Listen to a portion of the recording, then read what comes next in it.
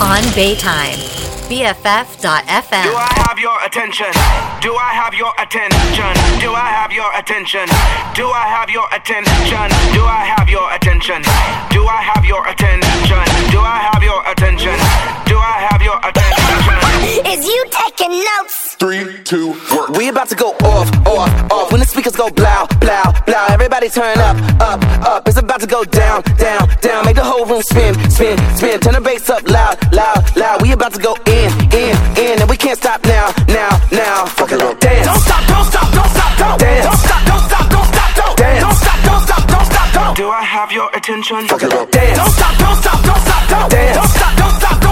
dance.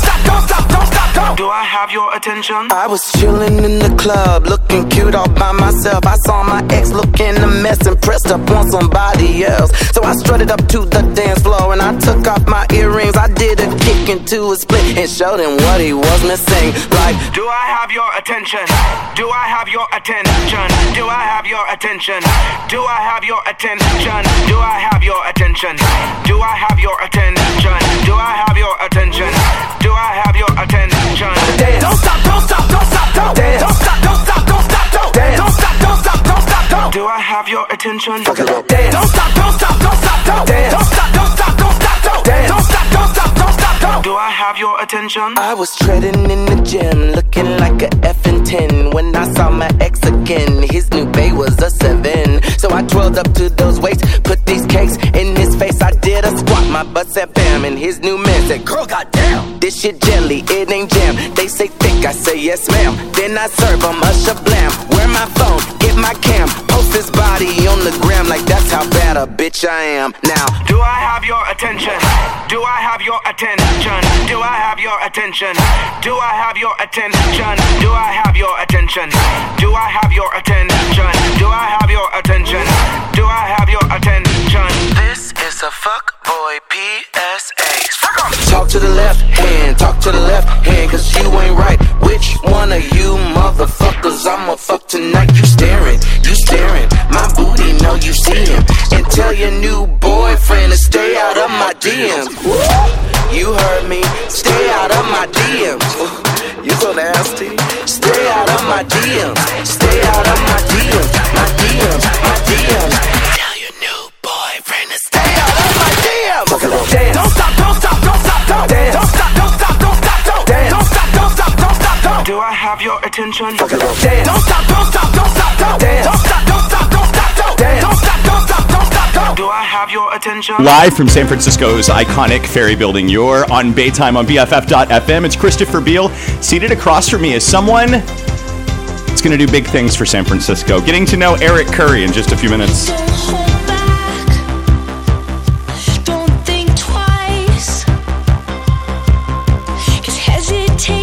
Just might change your mind. Play with fire, cross the line, and rest your racing head right next to mine. Close your eyes, hold me tight. Trust in what it feels like.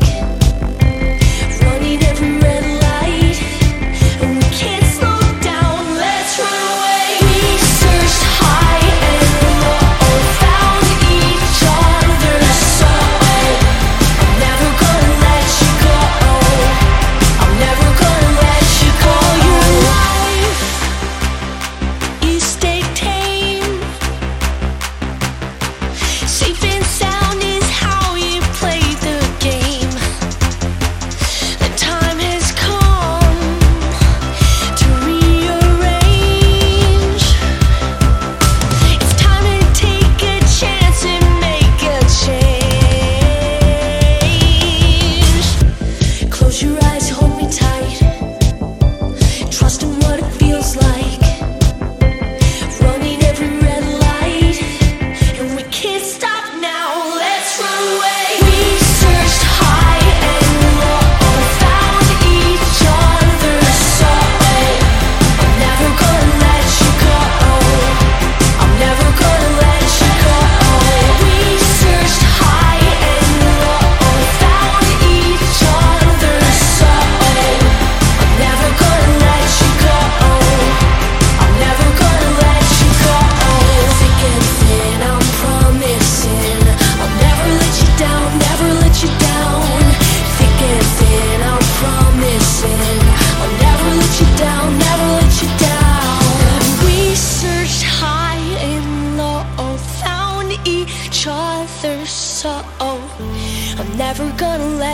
go.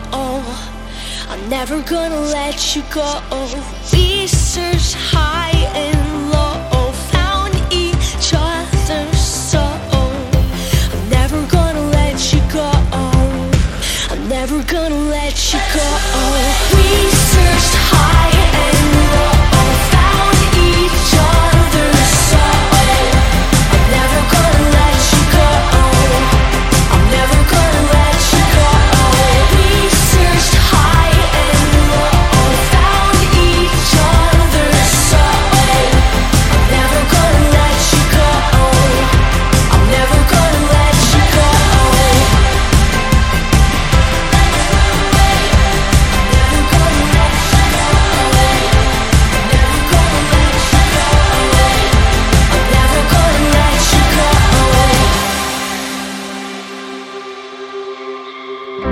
I'll be an open letter if you need to know me better. 'Cause from here on out, I'm with you now.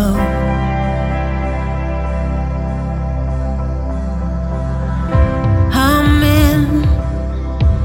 Tell me the pain that you've been carrying. I'm the same, darling. But from here on out, I'm with you now. Every step that we take could be another mistake. I know that it's true,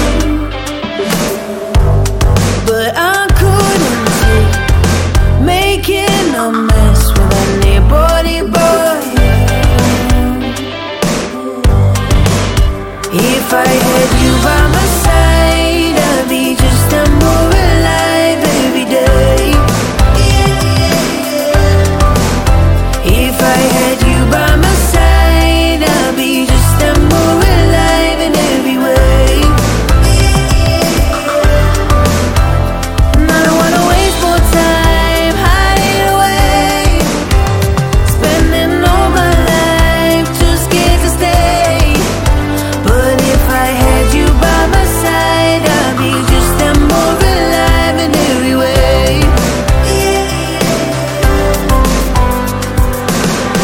And when there is no sense or order, love me way beyond your border. 'Cause from here on out, I'm with you now.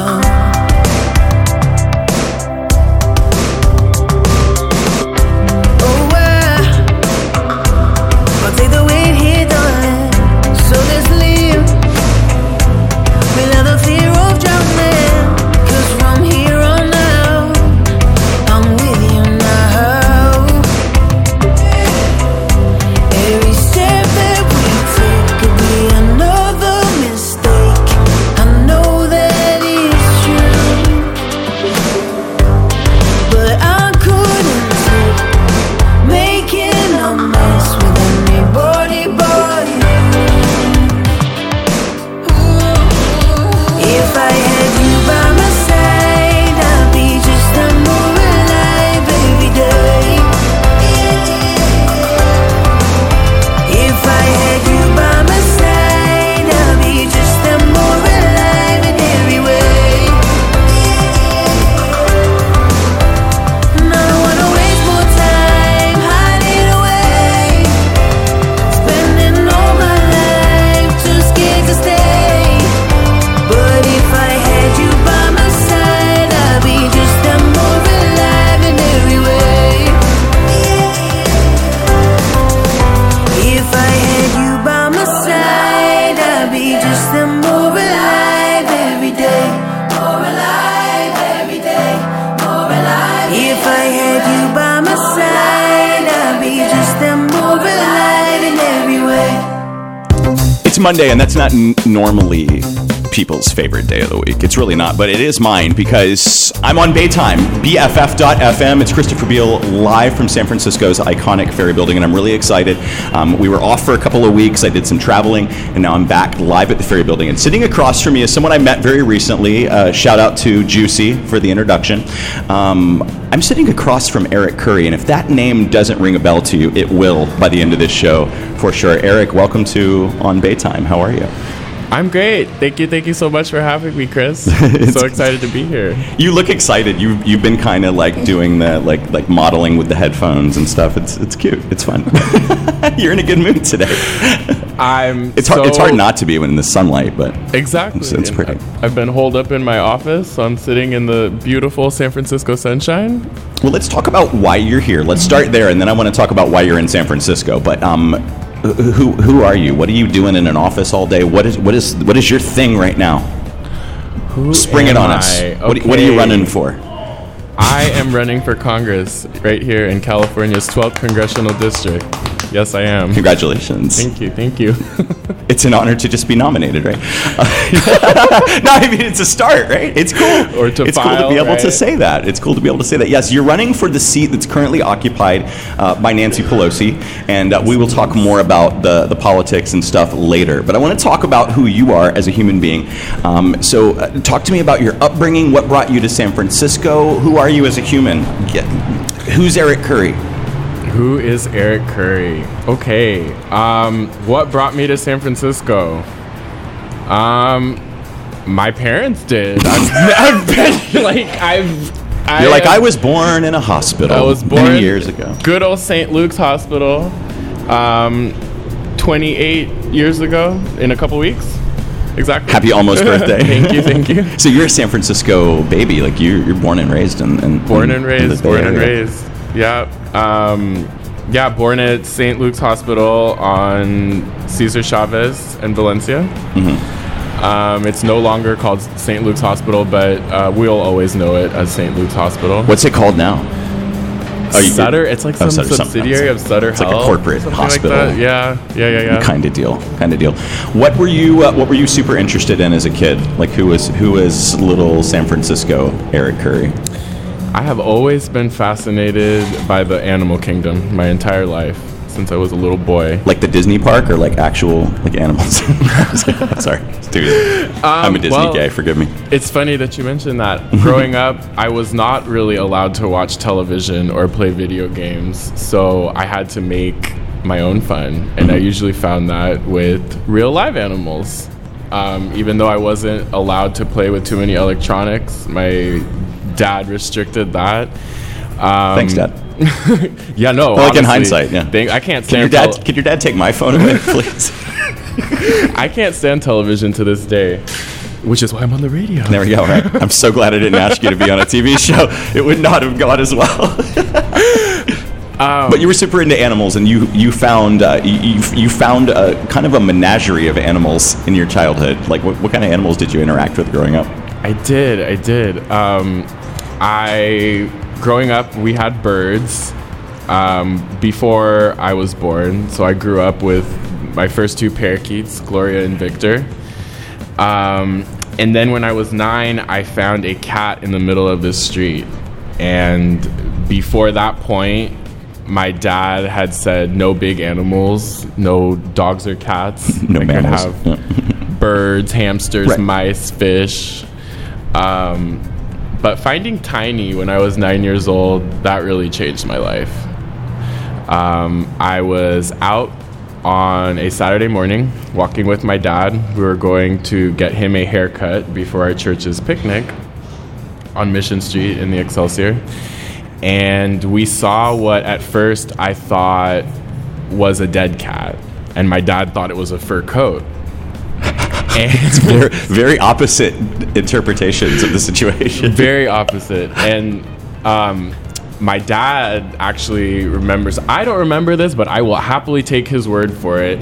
He says he thought, like I said, that it was a fur coat, and he goes, "If it is a cat, I'll let you keep it."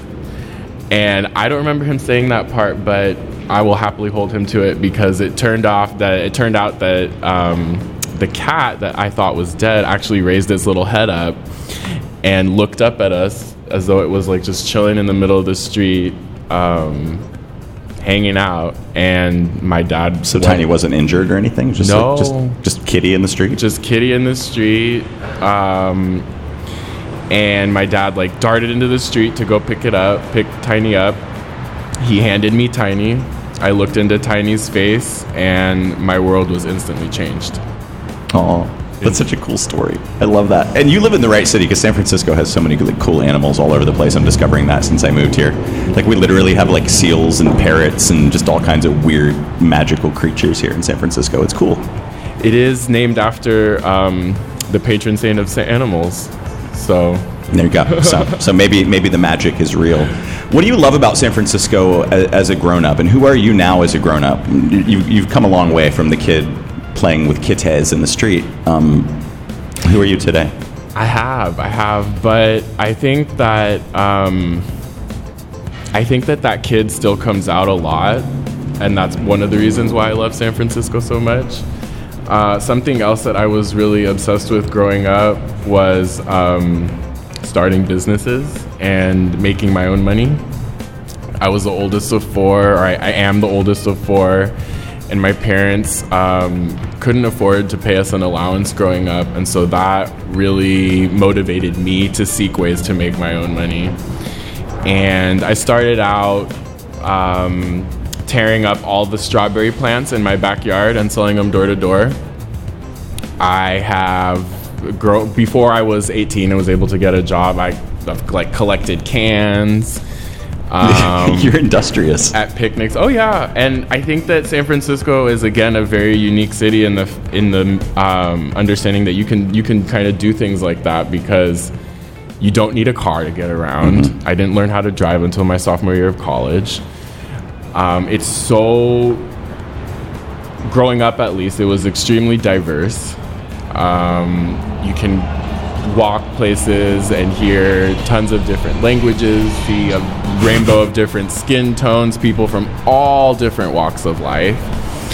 And like I said, it's not a very big city, so you can get a really good sense and a really good understanding of the city just on a single walk. Single walk. It's crazy. And then you'll take that same walk, then the next day you'll be like, oh, I didn't learn anything. Like I didn't really see anything because it's all brand new. Totally. Yeah. That's my interpretation too. Well, you're running to represent a big chunk of San Francisco, and we'll talk more about that. Eric Curry is my guest. We're live at the Ferry Building in San Francisco. You are on Baytime. I feel like I swallowed my bitter pills dry. Now I'm Googling, how do I get rid of this lump in my throat? I'm thinking, how after everything could you have all these doubts? And now all I'm concerned about right now is staying afloat. I can't help but think it's a matter of time. Everything worth having in this world could never be mine. It should never be mine. Is this clarity, or am I half asleep? If my whole life was burning down, what would I keep?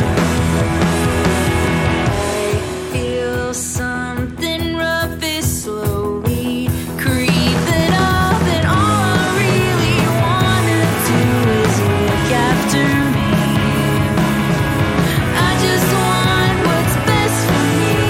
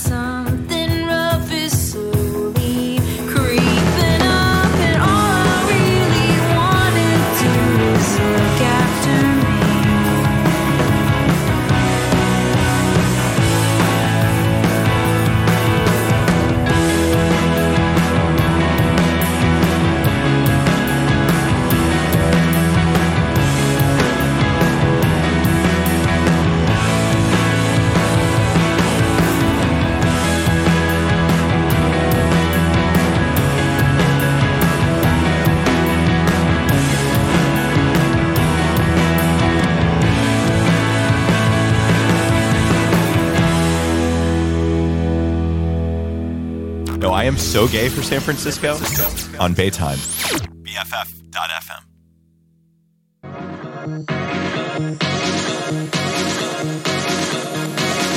Anytime, day or night, when you call me, I will be there. Just call me up on the phone when you need someone round to care. Anytime, day or night, when you call me, I will be there. Just call me up on the phone when you need someone round to care. Everybody's welcome in my house.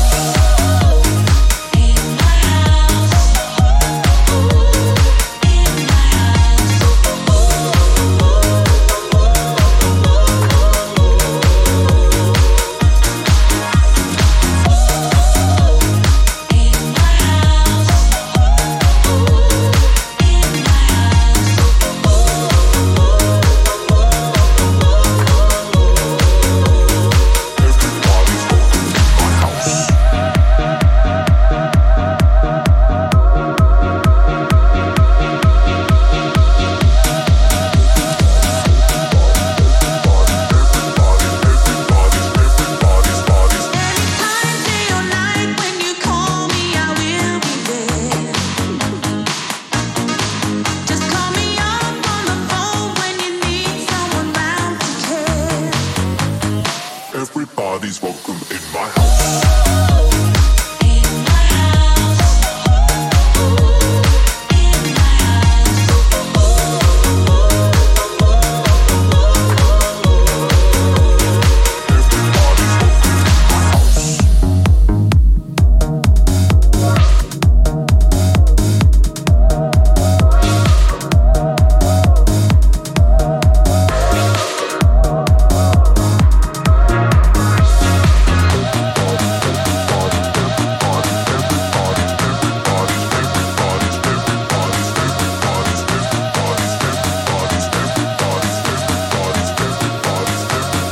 Everybody's welcome in my house.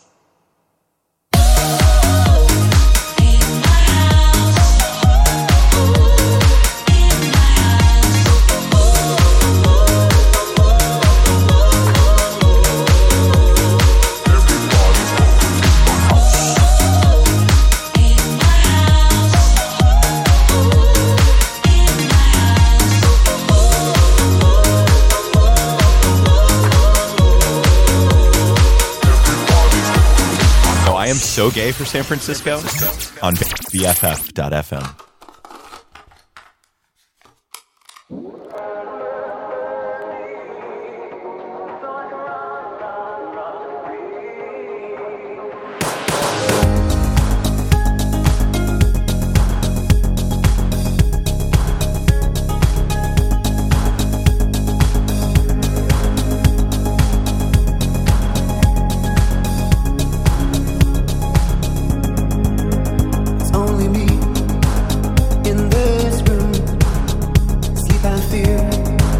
Dust I consume, so I wait for the rain to wash me away.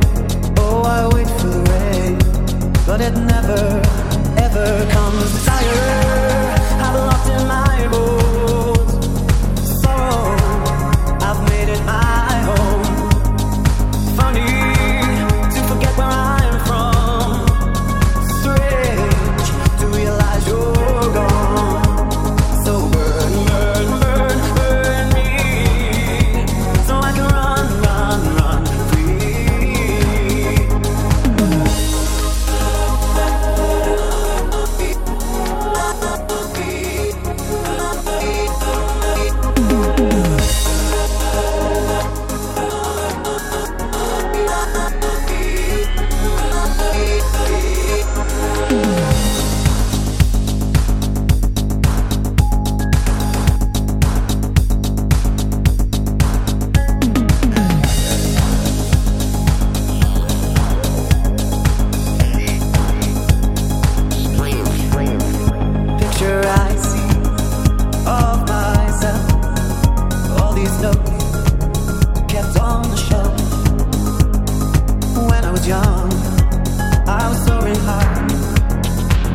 did I become scared of the sun? Desire I've lost in my bones. Sorrow I've made it my home. Funny to forget where I'm from. Strange to realize you're gone. So burn, burn, burn, burn me, so I can run, run, run free. So burn, burn, burn, burn me, so I can run, run, run free.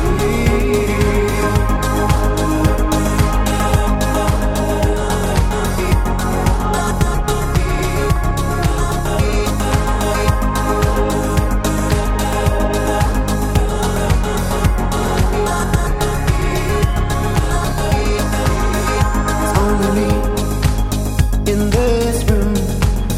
Sleep and fear, dust I consume.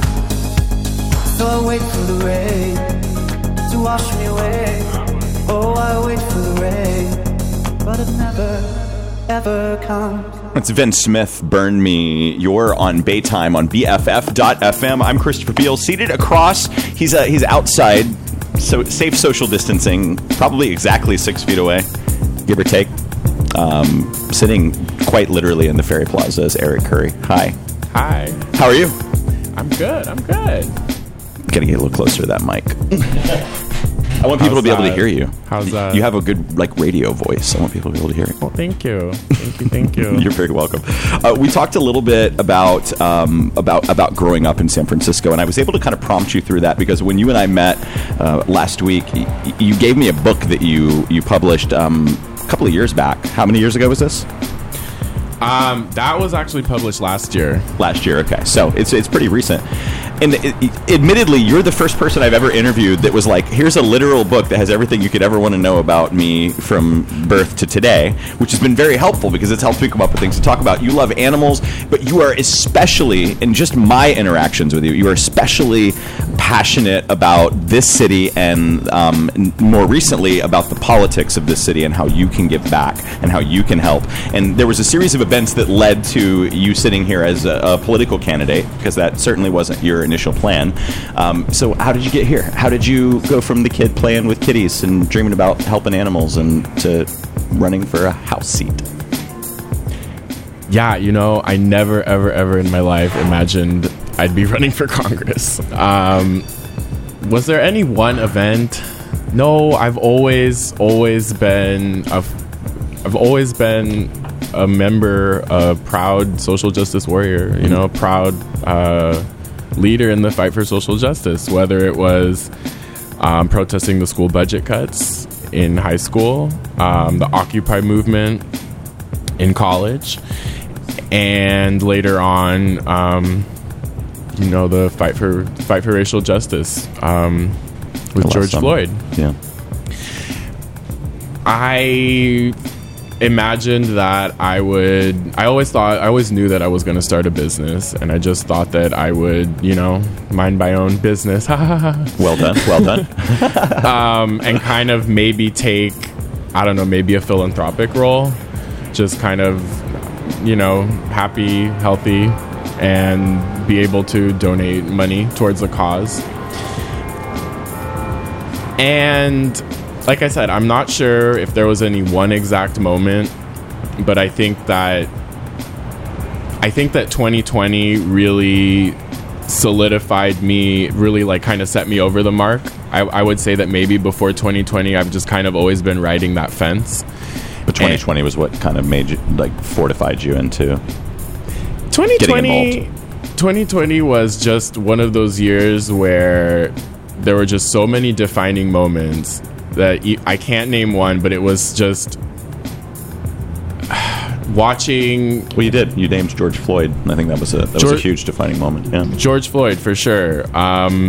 Seeing how much power one individual man has in what we call a democracy, and how one man in Kentucky has the power to ruin lives across the nation. Here in my own city, people move here from across the country with their fancy degrees and their fancy ambitions, and they come to San Francisco knowing that it's a strong Democratic stronghold, and rather than using that as a launch pad into being able to better lives and being able to exact change, I see many politicians just taking political contributions from big business and other PACs and other people that don't really care about the lives of everyday people, and using it to further their own careers and their own aspirations and their own political ambitions. So what does that do to you as someone that has a true romantic love with this city? Like, what does that do to you to see it being exploited that way? I mean, it's infuriating. I grew up in a city that, I mean, when I was growing up, we had at least 11% black people. Now, having returned, I think it's barely 4%, if that. And I think that's just absolutely despicable for a group of people that have contributed so greatly to the economic growth of San Francisco. We've sold out to big tech and real estate developers, and I don't trust many of the politicians that have arrived on the scene with my city. I've seen what they've done. I've seen the policies that have been enacted, mostly in the past 10 years. And I realized that it's a combination of, well, one, nobody's stopping these people. I think that San Francisco is one of those cities where people are just so busy surviving. People are so busy with their own money, their own families, creating their own little empires, that if it's not affecting them directly, it's like out of sight, out of mind. Right. In this city, it's really easy to do that. And we have such a huge transport community, or what's the term I'm thinking of? Transplant community, right. That there aren't very many people here that knew the old San Francisco, that grew up in the old San Francisco, that care enough about the traditions and the customs of the city, that care enough to take us back there, or care enough to preserve that. Well, you do. I sure do, and that's why I'm running for Congress. One of the reasons I'm excited that you're running for Congress, other than you being a nice guy and agreeing to come on the radio show, and that's fun, is that you're gay, and we need more gay representation. And so I want to talk more about that coming up. I want to talk about your coming out story and how this applies to your politics, and that'll be coming up in just a little bit on Baytime, live from San Francisco's iconic Ferry Building with Lil Nas X. I caught it bad just today. You hit me with a call to your place.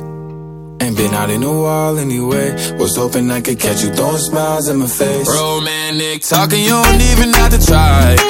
You're cute enough to fuck with me tonight. Looking at the table, all I see is bleeding white. Baby, you living the life, but nigga, you ain't living right. Cocaine and drinking with your friends. You live in the dark, boy, I cannot pretend. I'm not faced, only here to sin. If you've been in your garden, you know that you can. Call me when you want, call me when you need. Call me in the morning, I'll be on the way. Call me when you want, call me when you need. Call me out by your name, I'll be on the way. Like,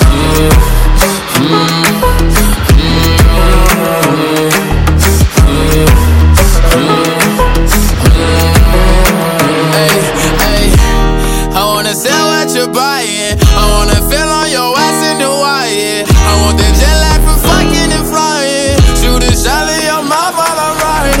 Oh, I mean, a sign of the times every time that I speak. A dime and a nine, it was mine every week. What a time and a climb, God was shining on me. Now I can't leave, and now I'm making hella Italy.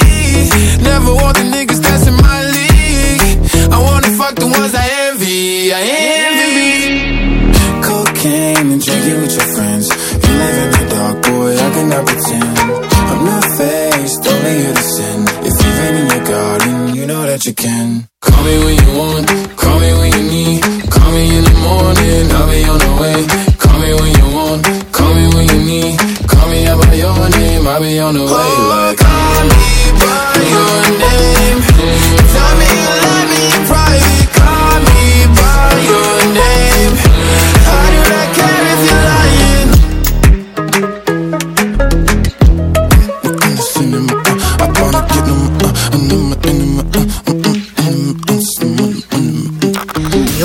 on Baytime. BFF.FM.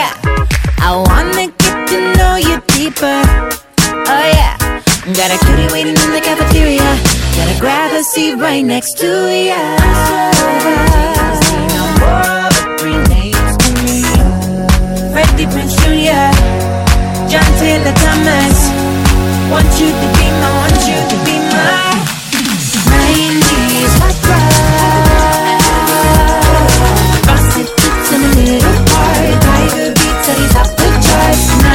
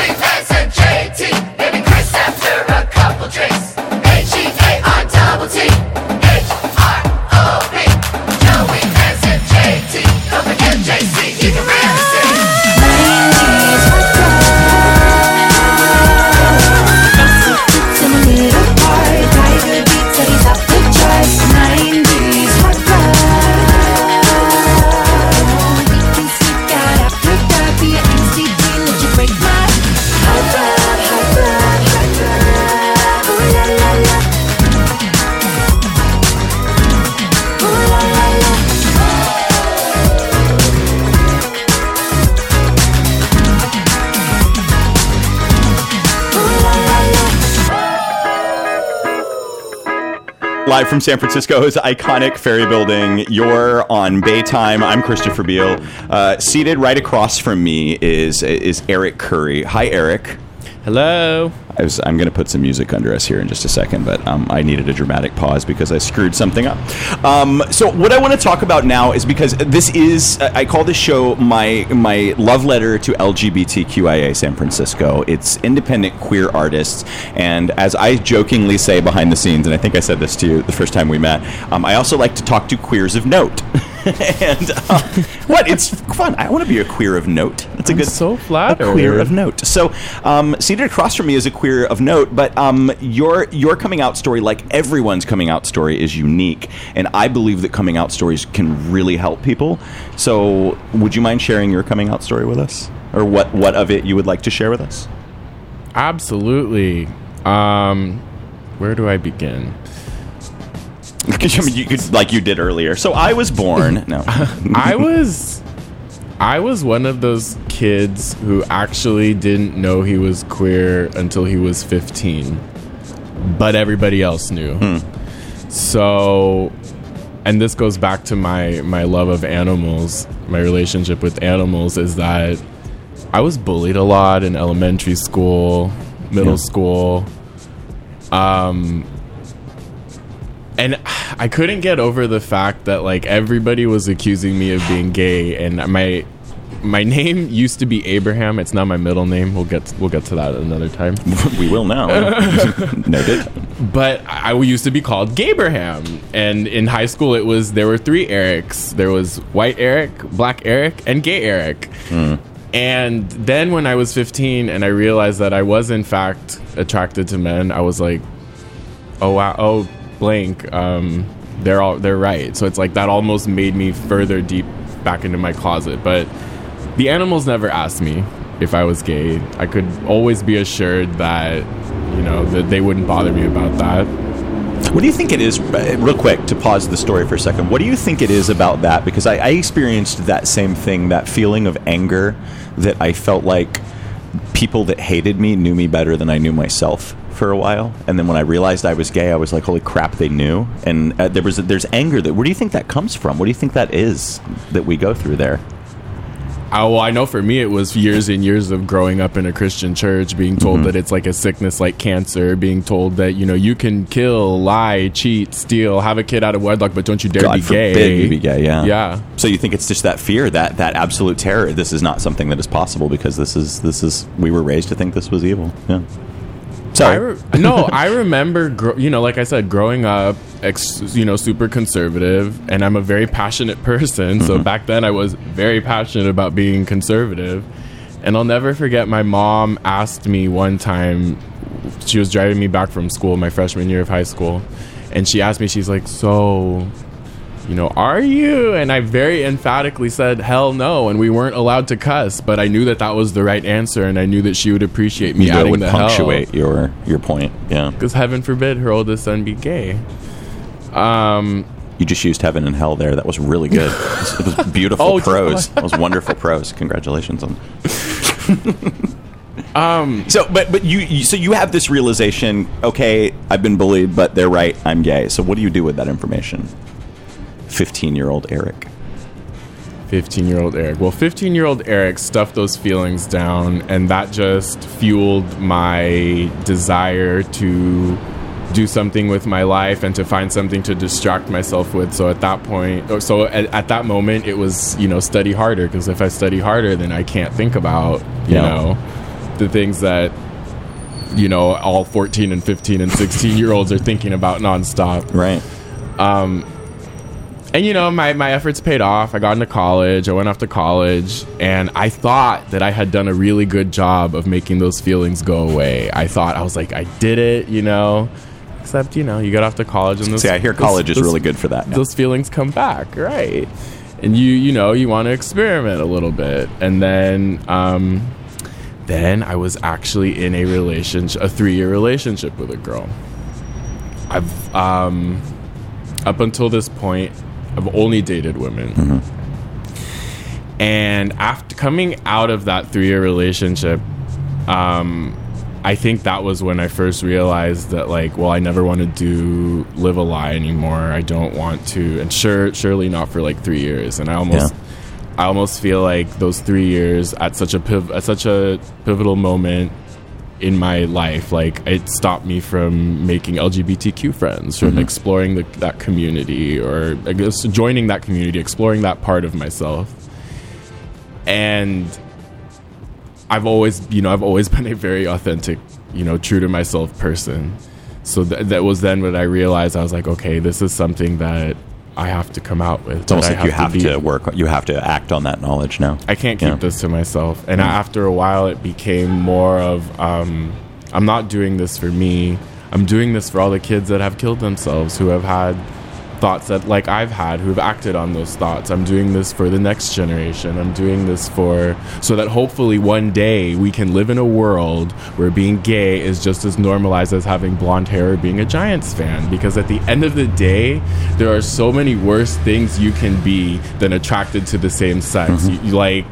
Honestly. And I think our society weaponizes sex. I don't understand it. I was having this conversation with someone the other day. I'm like, sex is an act of love. Right. I just do not understand demonizing it in any way, shape, or form. But also, on that same note, something I don't appreciate is how much homosexual love is sexualized.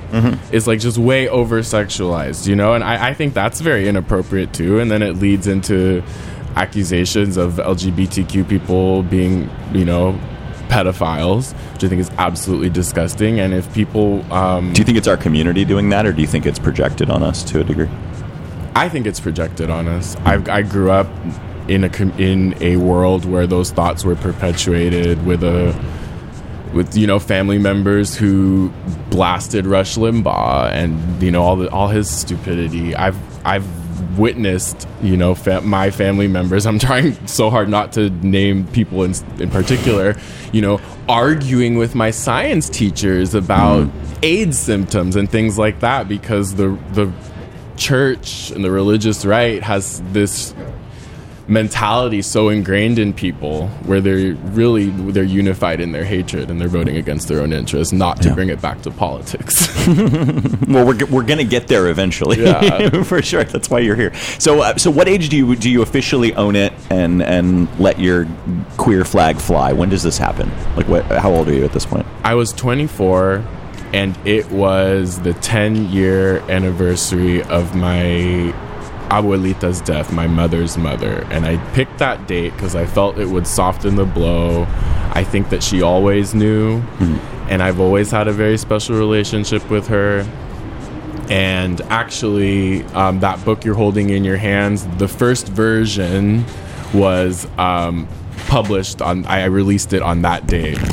So it's like, wanted to do that. What is it, like 13 years ago now? Yeah. We're going to get to this book because it's quite good, but so that was the first version. It was very rushed. I was very angry, so But that was your attempt to come out. Was that book? That first book? That was exactly. And a Facebook post. What I want to get to, because so you came out, and how did your family receive it at first? I mean, what was the knee jerk from everybody? I'm always curious. I was very surprised and very comforted to find that everyone in my community was very supportive. Oh, good. If there were people that did not, that disagreed with me, or that they didn't voice those concerns, they know better. They didn't voice their hatred or their because I think that was the main message that I wanted to get across to my family. And that was part of writing the book, is that just because there's this one part of me that I also think that you guys have known deep down a lot, it's not a secret, even though I've been denying it and I wasn't true to myself. Again, I don't think it's that big of a surprise, but I'm still the same person that I've always been. This one thing about me doesn't change everything. Right. And I think that was another reason why it took me so long to come out, is that I'm Eric Curry. I'm Eric Curry, the animal lover. Eric Curry, the business owner. Eric Curry, the guy who loves his family. Eric Curry, the guy who loves his hometown. I'm not Eric Curry, the gay guy. But yes, I am Eric Curry, the gay guy. That's one of the things. One of the many. And it's funny that you mentioned of course, you're good at this. Of course you mentioned your book. No. But it's called A Real San Francisco Story with Pets by Eric Curry. And I actually read this. And the cool thing about this is that you broke this down. You literally broke your personality down into 6 chapters. And we've covered several of them. We've covered pets. We didn't get onto chemistry, so maybe we can get onto chemistry in a little bit. We've talked about pride. I want to talk about chapter 4 coming up in a little bit. I want to talk about Latino or white. Yes, let's definitely talk about that. That chapter, I think, gets a lot to the heart of who you are. Por supuesto, amigo. What does that mean? Teach me. Of course. All right. More with Eric Curry live on Baytime on BFF.FM from San Francisco's Ferry Building. This is Shay Diamond.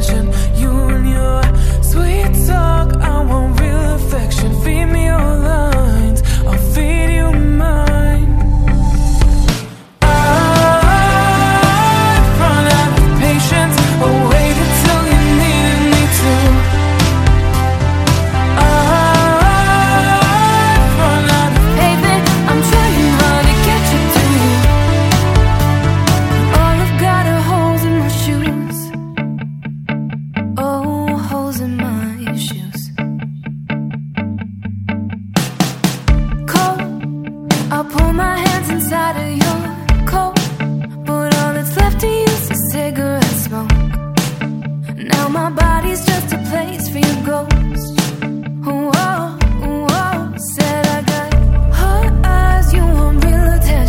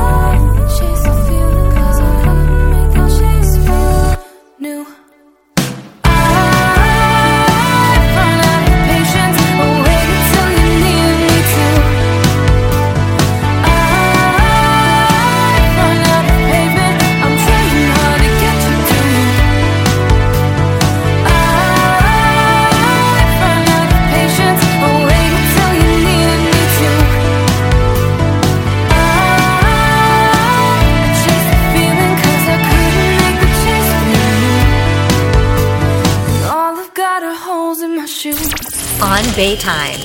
BFF.FM.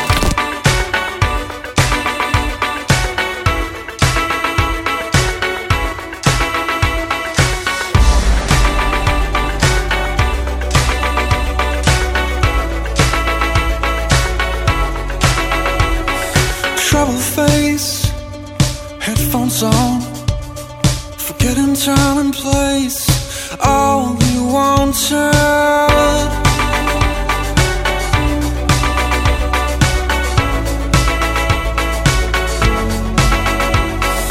Feeling stuck, set him free, running out of luck, on his knees.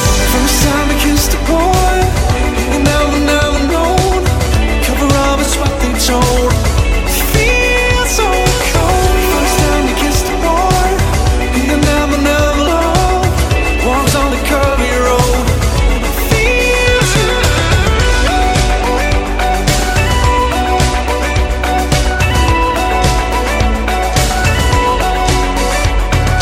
peeling back, the ghost inside. Locked him in a pack all his life, all his life. First time I kissed a boy, you never known. Cover up is what they told. Feels so cold. First time you kissed a boy, you never loved.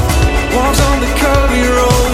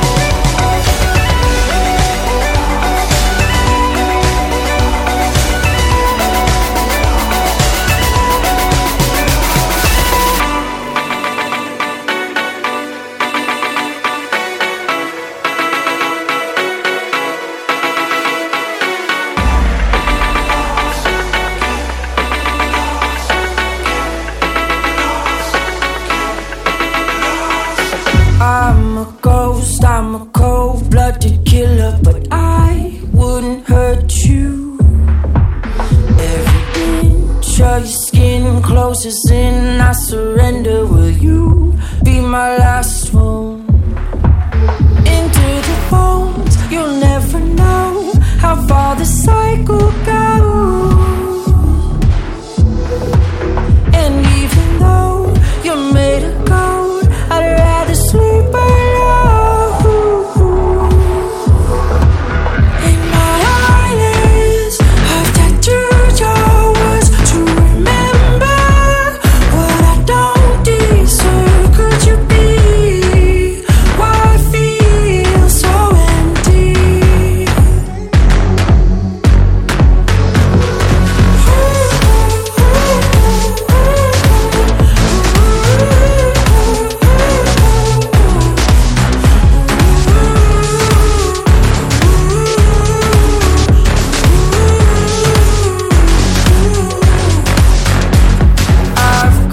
All I can, empathy won't fit in these cold hands. Driven by my nature, let the river take you like a fool. But it rushes back into the bones. You'll never know how far the cycle goes. And even though you're made of gold, I'd rather sleep alone.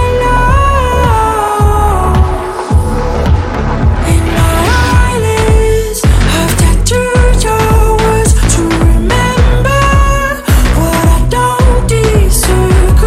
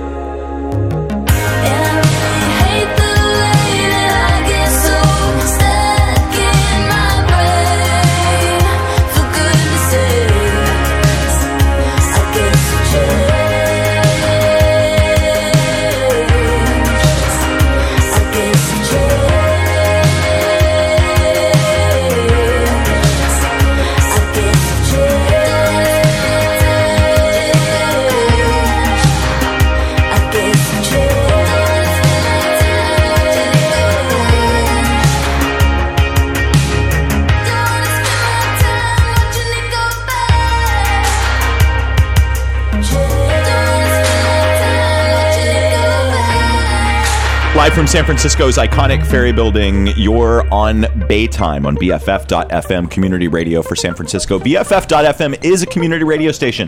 That means that the support for everything from the studio, the mixers, the speakers, the headphones, to the little, Eric, you probably noticed we have the little fluffy things on the mics, little social distancy, kind of like mic gloves. They're mic gloves. I was going to say mic condoms, and that's kind of what they are, but yeah. Anyways, but all this stuff costs money. It doesn't cost a lot of money, but it does cost money, and so we could really use your help. So click that donate button at BFF.FM and support community radio for San Francisco in shows like On Baytime, which is my love letter to San Francisco's LGBTQIA community. I'm catching up a lot of stuff in like 30 seconds here, Eric.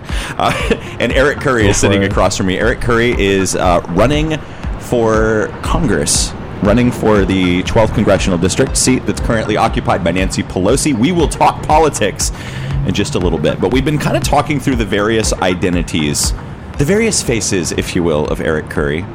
And through your book, I structured this interview, and we're at a chapter now called Latino or White, and it's a really important part of your book that I thought we could just start with you reading the opening of that chapter. Do you mind doing that?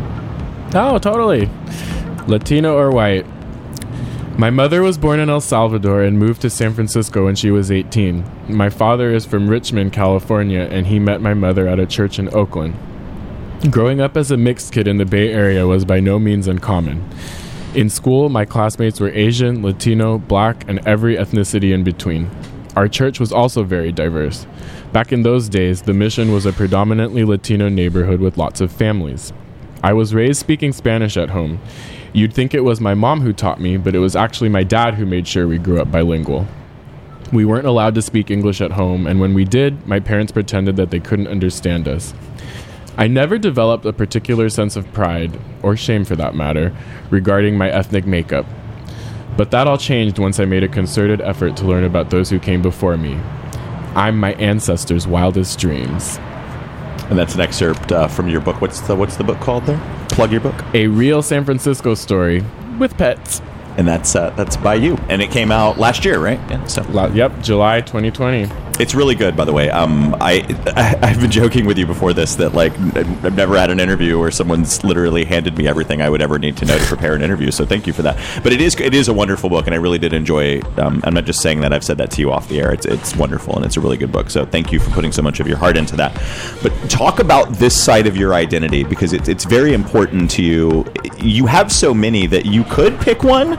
You know what I mean? You have so much going on in your personality, but that's not who you are, because these are all, you are the sum of all of your parts. So talk to me about Latino or White, and why this part of your life, this chapter of your life, is so important.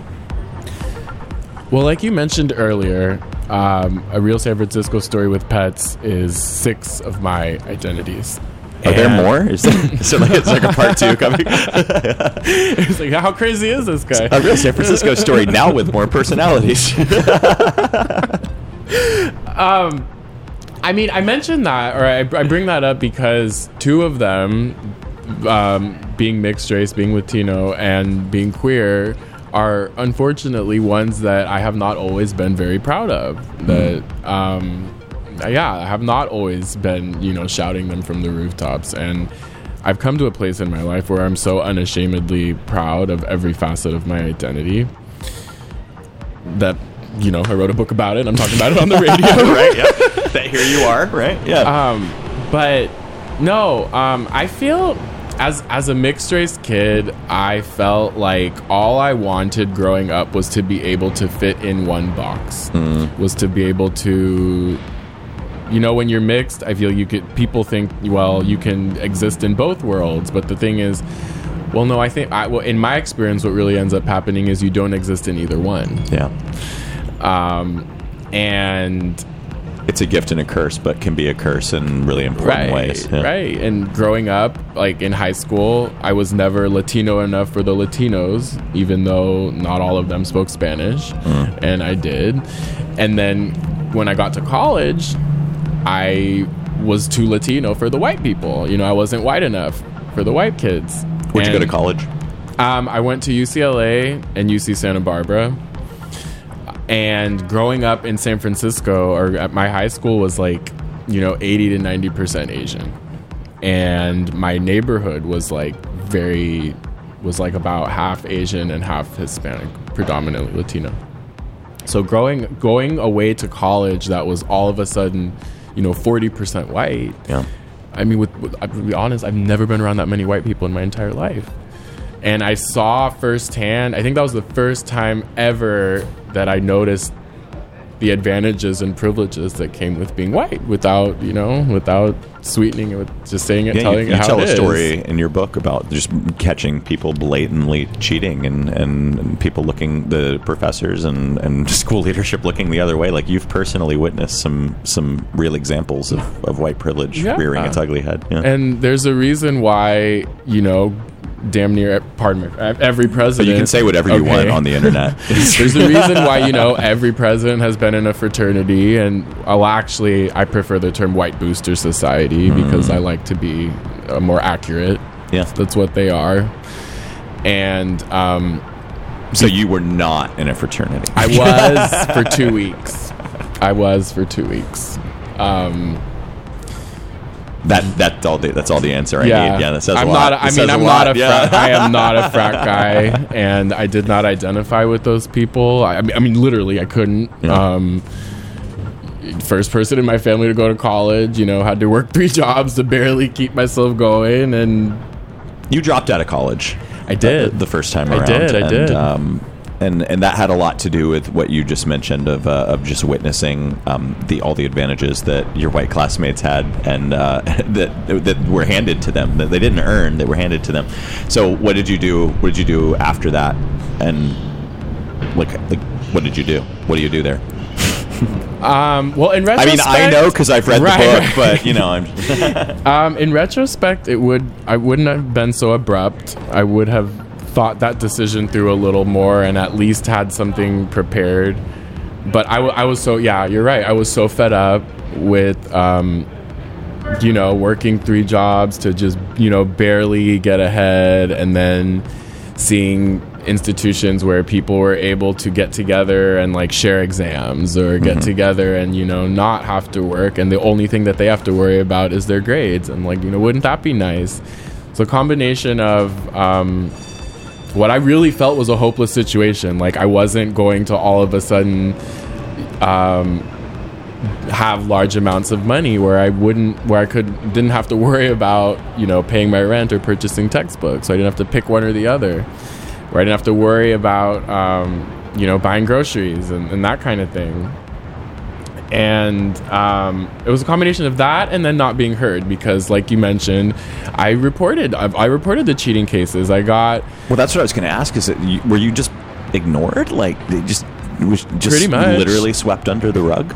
At first, when I first reported the cheating cases, the administration was very happy that somebody came forward. My department, the Department of Chemistry and Biochemistry, and the disciplinary side, so like the dean, they were both very excited and encouraged me. And so I went and got testimony from some of my other classmates. I convinced them to write something, to put together a statement. I went back to one of my TAs. Like, I did all the legwork because I thought that they were actually going to do something. And that I had a pretty decent case, And I met with the dean a few times, and then I think what happened was, like, we went on break.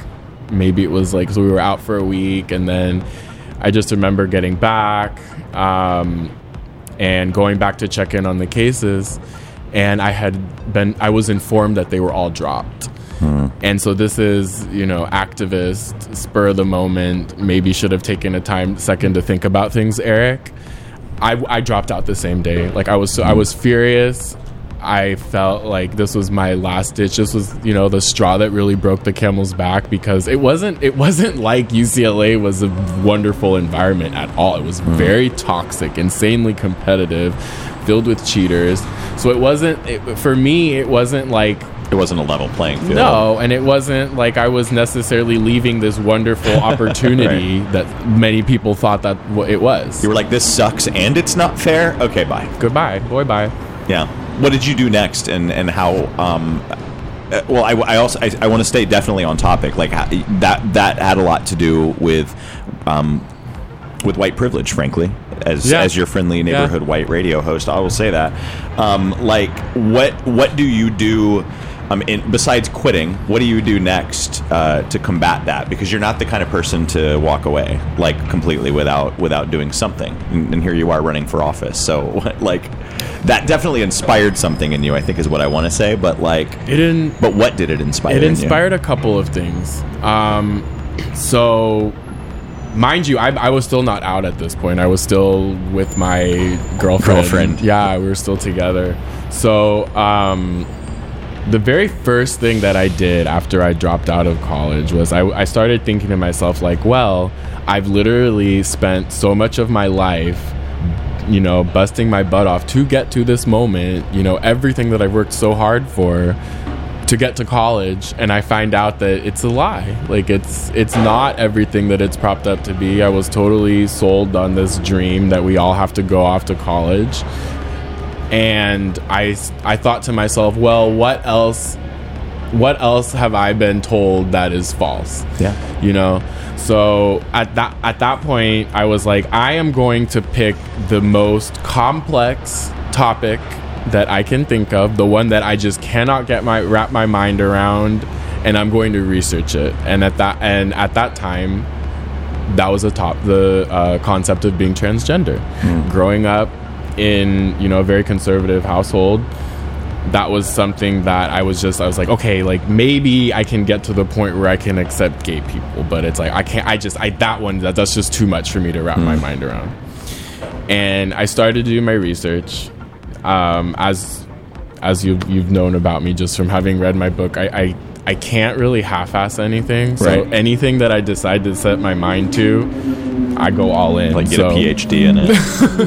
I did. I started watching documentaries. I started, you know, hearing podcasts. I started reading articles, and really, because I come from a science background, I wanted to really get a lot of the scientific analysis behind the concept of being transgender. And what I came to realize is that who is anybody to tell somebody, you know? What you come to realize is that the entire mission is wrong. Right. And it's like, who are you to tell someone that they don't feel how they feel, I should say, in their body? And also,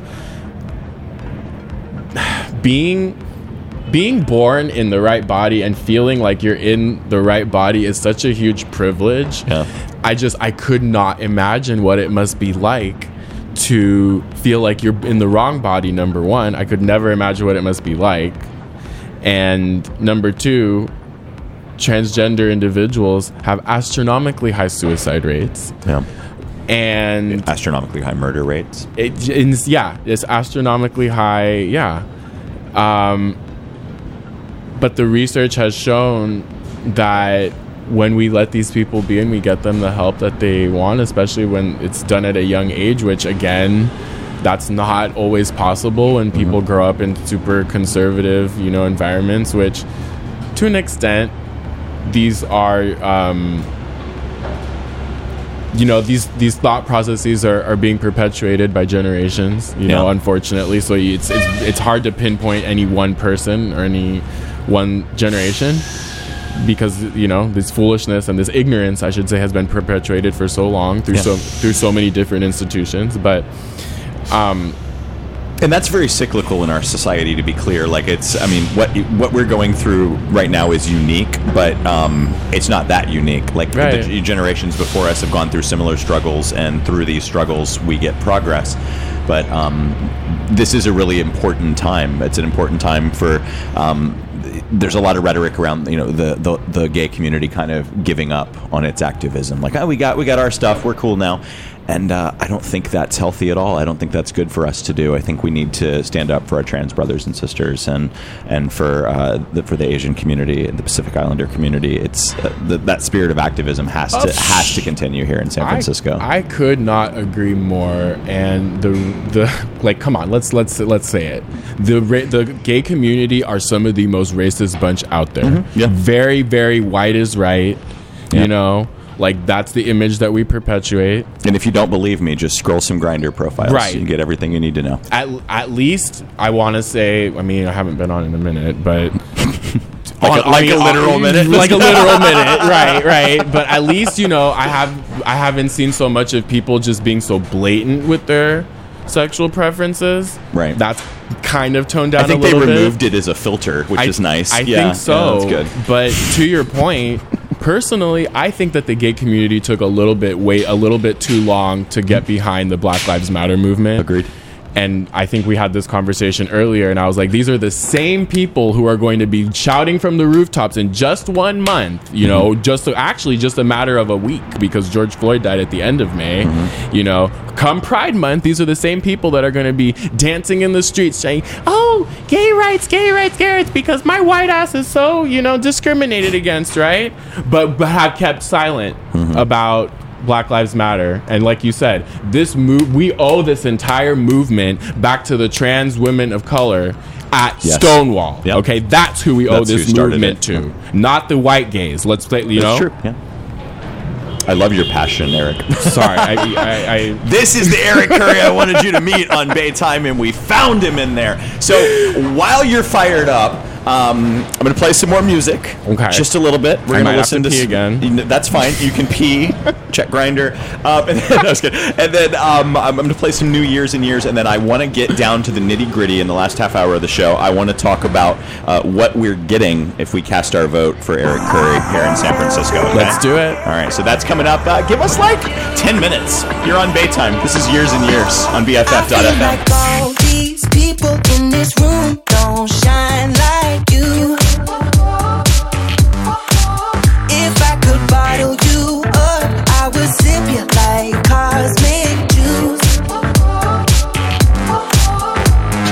So give me that good love all night. Don't need your cash, I got my own to spend it on you if I like. If you wanna dance, baby, let's dance. We can dream until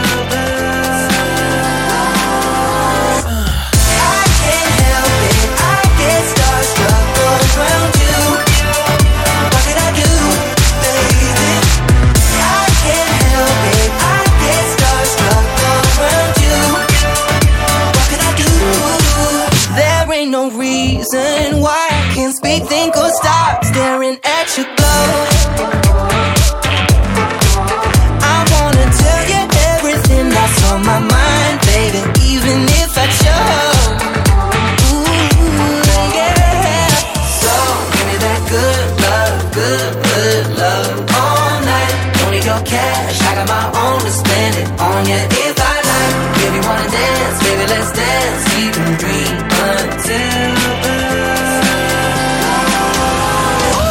I can't help it, I get starstruck around you.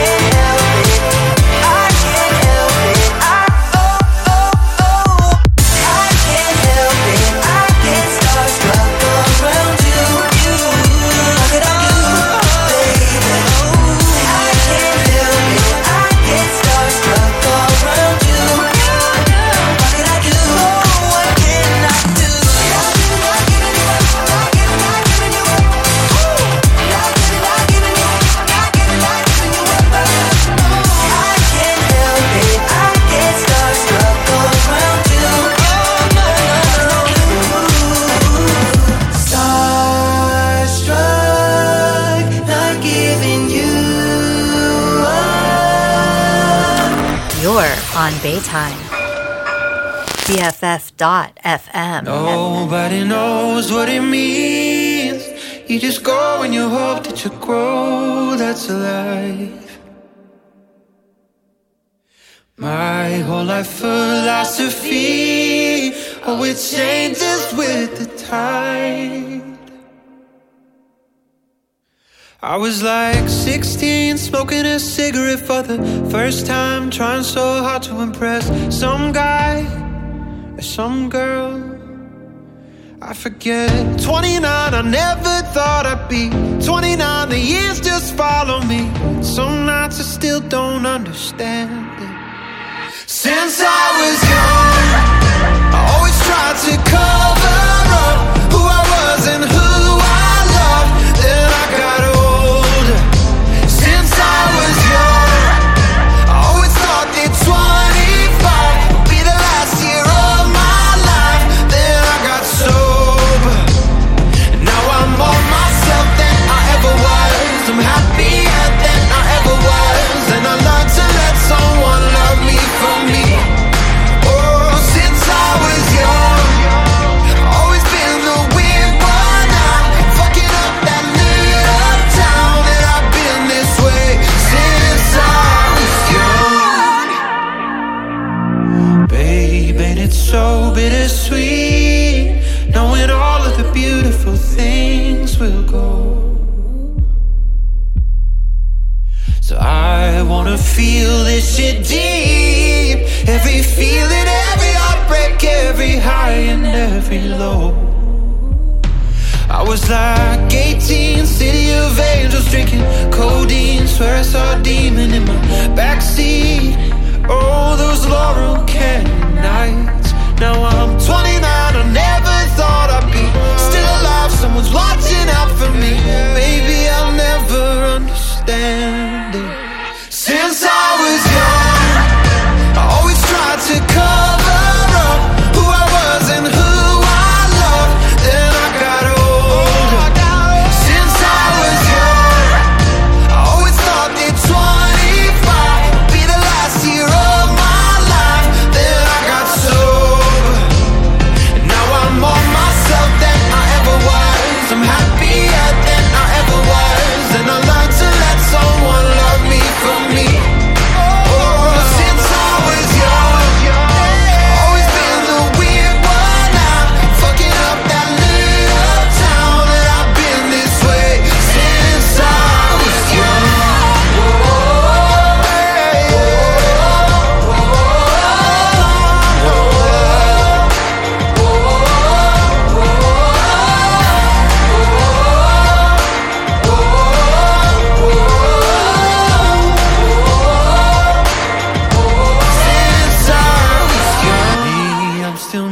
I'm still me, who I was, who I've been, who I'll always be.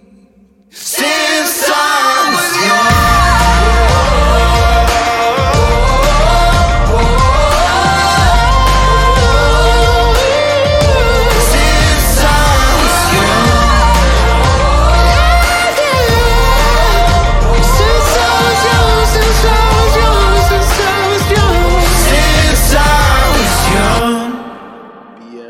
BFF.FM, best frequencies forever.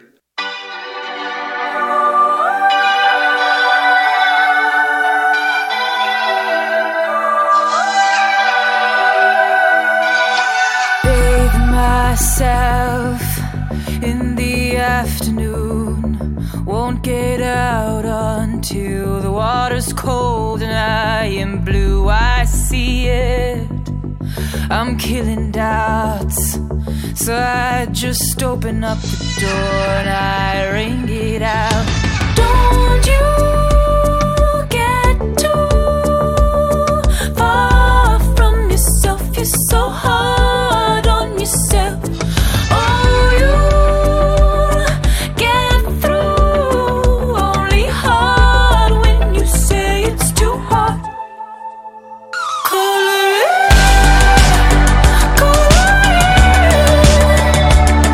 Feeling empty inside of your outline. You scratch at the door of the deep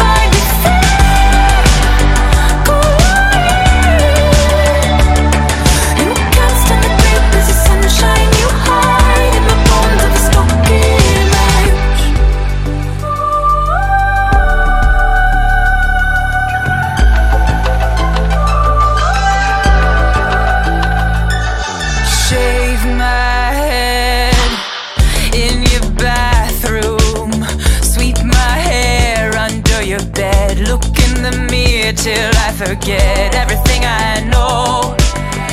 Everything I did was just a way to make the time feel faster. You'll get through, only hard when you say it's too hard.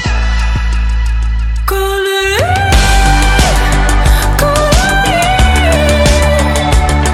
feeling empty inside of your outline. You scratch at the door of the divide within.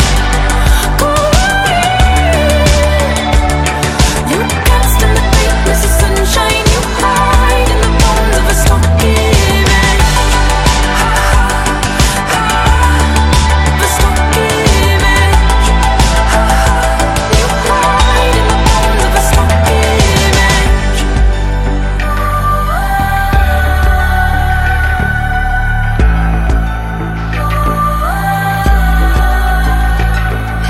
Bathe myself in the afternoon. Won't get out until the water's cold and I am blue. I see it. I'm killing doubts, so I just open up the door. Call it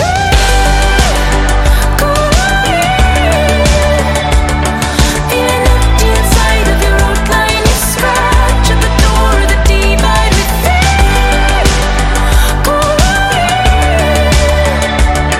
You cast in the brightness of sunshine. You hide in the bones of a stocky man. The stocky man. You hide in the bones of a stocky man.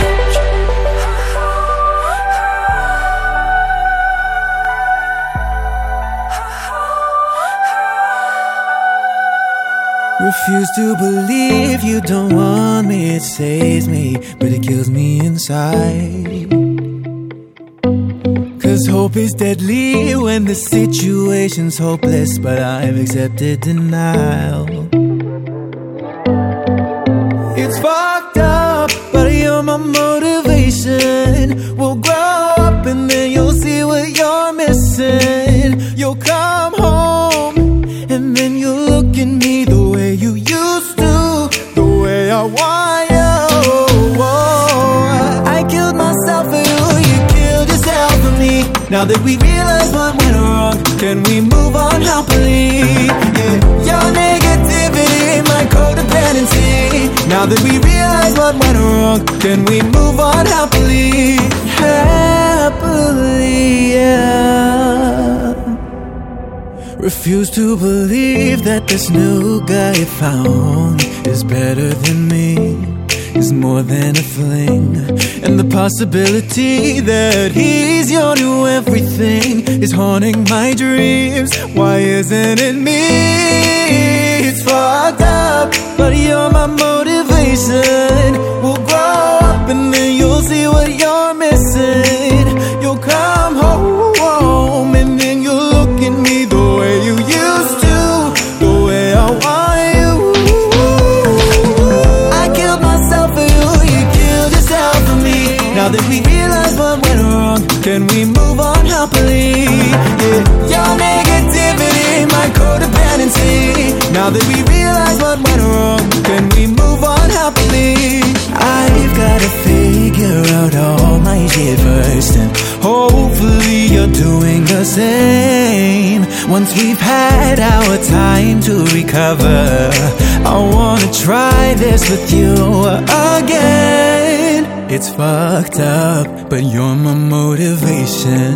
We'll grow up and then you'll see what you're missing. You'll come home and then you'll look at me the way you used to, the way I want you. I killed myself for you, you killed yourself for me. Now that we realize what went wrong, can we move on happily? Yeah, your negativity, my codependency. Now that we realize what went wrong, can we move on happily? I killed myself for you, you killed yourself for me. Now that we realize what went wrong, can we move on happily? Yeah, your negativity, my codependency. Now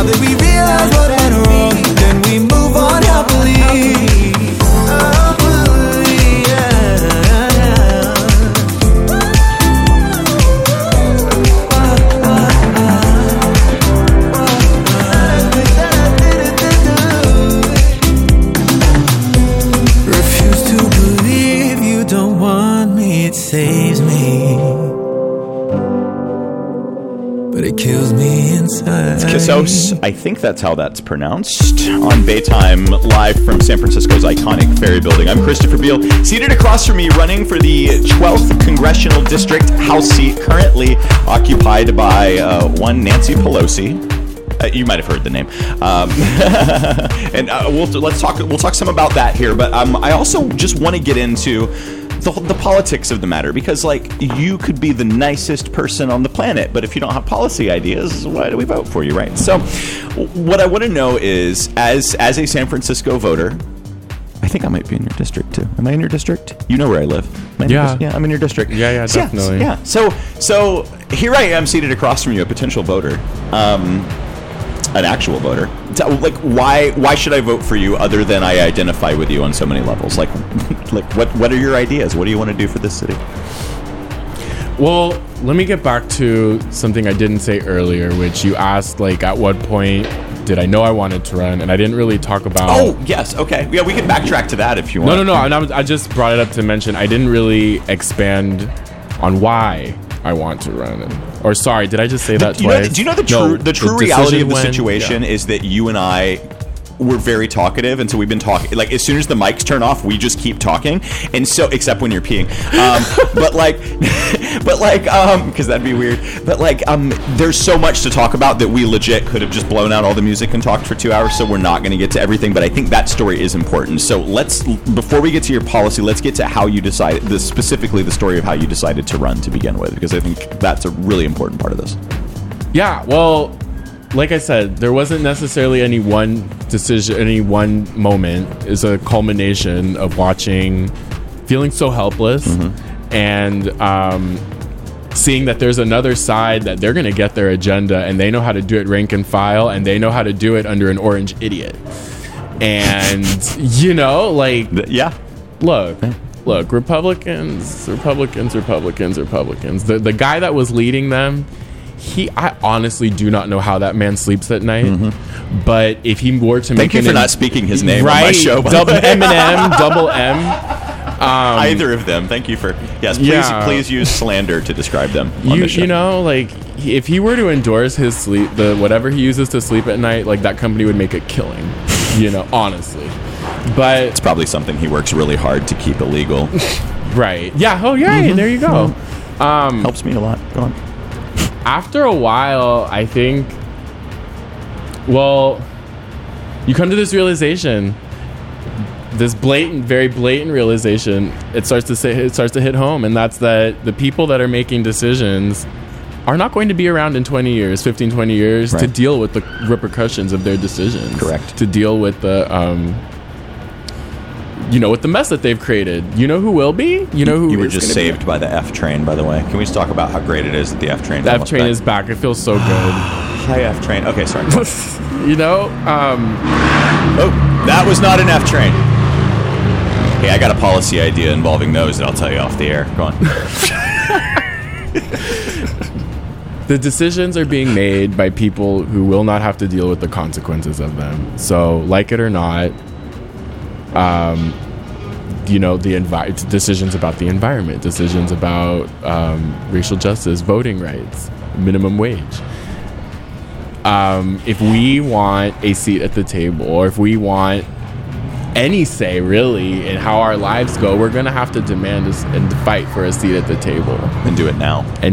I think we're at a very, very unique moment in history, and we have to capture this moment.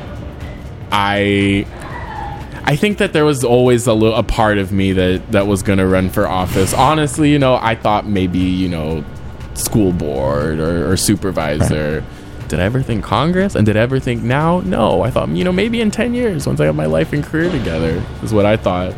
But I think, like, again, we're at a very, very pivotal moment in history, and I have never had so much hope as I do now, that we actually can effect positive change and build a country of, by, and for the people, not the corporations. I truly do believe that. And I believe that my experiences as a gay, mixed race, first person in my family to go to college, small business owner, I could go on with the other book chapters. I think that my experiences uniquely qualify me to represent the people of San Francisco in Congress. How many people in Congress know what it's like to have student loans? They're over half of them are millionaires. How many of these people have ever known what it's like to have to take a gig job to make ends meet? To have to drive Uber and Lyft until the wee hours of the morning, biting your fingers to stay awake because we've already had 4 cups of coffee. Yeah. Like, nobody... They don't know that. They don't know that struggle. They don't know what the average American has to deal with and how it is to live in this country. So this brings me to an important question then, and this is one that I would not be a journalist of any salt if I did not ask this question. Right now, the seat you're running for, not exactly sure who you're going to be running against, what political machine you're going to be running against at the end of this, because there's a lot up in the air. How do you overcome? How do we as a community back you? How do you overcome a political machine the size of the Democratic Party, the size of the Republican Party for that matter, the size of Nancy Pelosi for that matter, because she will, regardless of what she does, she will be involved to some degree in selecting, whether we like it or not, she will be involved to some degree in selecting whoever fills her seat. So how do you overcome that as the young queer kid from San Francisco, queer kid who has never worked held a gig political job? office how do you before? do that? How? So, well, let me begin by saying I have an incredible amount of respect for the Speaker of the House. And there's not a day that goes by that I don't talk to at least one person on the phone, it's usually several, who ask me different versions of that same exact question. And again, I'm expecting a very well-rehearsed answer. Let's go. Again, it could be, that ignorance is very bliss and that I didn't quite realize everything that I've gotten myself into. What I do know is that I refuse to sit out in 2022, and the feeling of in life we tend to regret the things we didn't do, not the things we did do. Yeah, that's one side of it. But I don't see myself as running against Nancy Pelosi, believe it or not. I see myself, because you may not be. Sorry. And aside from that point, no, I've been very careful with my choice of words. You're running to fill her seat. I'm running to represent the people of San Francisco in Congress. The people's seat. Every 2 years, the Constitution dictates that representatives are chosen. Representatives serve 2-year terms. So my job is to make my case for the people of San Francisco and get my message across to as many people as possible. There's a reason why we got in at the time that we did. We have 14 months until the primary. Yeah. And it's my job to make my case for the people of San Francisco for why I believe that, that I'm the future of the Democratic Party, that I'm fighting for the heart and soul of the party, and that my experiences, the experiences that I hope to bring to, that I will bring to Washington, hopefully if I am elected, that I will bear those in mind when I make legislative decisions, when I craft policy, when I gather with my colleagues when I rally with my colleagues around a common cause, things that my generation has suffered with, like student loan debt, like Medicare for all. I mean, if this pandemic has not just made one thing so blatantly obvious, universal health care, is we need health care, because it's great that you pay for health care, it's great that I pay for health care, but guess what, if the person sitting next to us on the bus doesn't have health care, what good did your health care do you if you just got the corona, the coronavirus? Not to mention the data shows that at the current trajectory that we're going, we are estimated to pay about twice as much for healthcare than we would if we switched to a single payer Medicare for all system. And that's it doesn't make just moral sense, it makes economic sense, which just totally destroys the argument that the other side tries to make about, there's just not enough money for this. And well, first of all, there was more than enough money when you were cutting them billionaires checks, when you were cutting all those corporate tax rates. There sure seemed to be enough money then for a war. Which, by the way, that's socialism, my friend. So where people want to say, "Oh, socialism, honey," that ship's been here, that ship sailed. socialism is alive and well in America. It's just time for working class people to get it too, not just the corporations, because they get socialism all day long. So why can't we get it too? Corporate socialism is a thing. Yeah. I really admire your passion. It's so funny. So this time is the second time you and I have sat together. This is the first time on the record with the mics in front of us. But I said right after I met you the first time that your passion was one of the things that was really interesting to me, because you and I both have minds that are directly connected to our mouths sometimes, and I admire that in you, though. I admire that you have to stop yourself sometimes, because I admire that the thoughts are firing through your brain and that you're not just quoting off of talking points, and that you are being authentic. So for those of you that can't see Eric across from me because this is radio, I mean, this is a guy that really cares about San Francisco. That much I know. I'm still learning about your politics, and we're all going to learn about your politics over the next 14 months and beyond. But you know, it means a lot to me that you care about San Francisco, because I care a lot about San Francisco, and I am new here, but I'm a high school dropout. I didn't come here with a degree. But my San fancy Francisco degree is a city worth fighting for. No, it really is, and especially I'm now. biased. Especially now, and we should be the trendsetters, like we have been historically. We need to continue in that legacy. Yeah. We're the ones that push the envelope. We lead. The rest of the country follows with so many things. You know, with civil rights, with so many technological breakthroughs, with art. You know, we lead, and it's time for us to lead again, not be the status quo. I'm gonna snap for you with that. All right, there's a piece from your book. There's one more piece from your book that I want to have you read before we get out of here. But first, I want to play some Kim Petras on the show, because you know it's just what you do. This is Malibu, live from the Ferry Building on BFF.FM.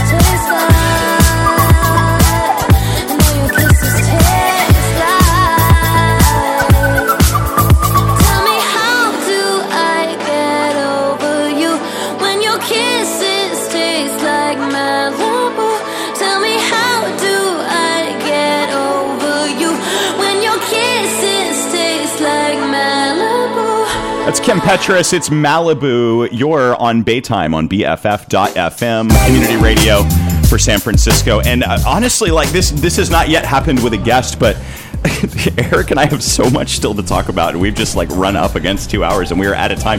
And I looked at him a second ago, and I said, okay, we can either talk for like really quickly and then play another song and go home, or we can just talk for the last 4.5 minutes. So we opted to do that, and so it's good that we have something to fill that. And that is, first, we've been talking about this book the entire time, and I want you to, where can people get your book?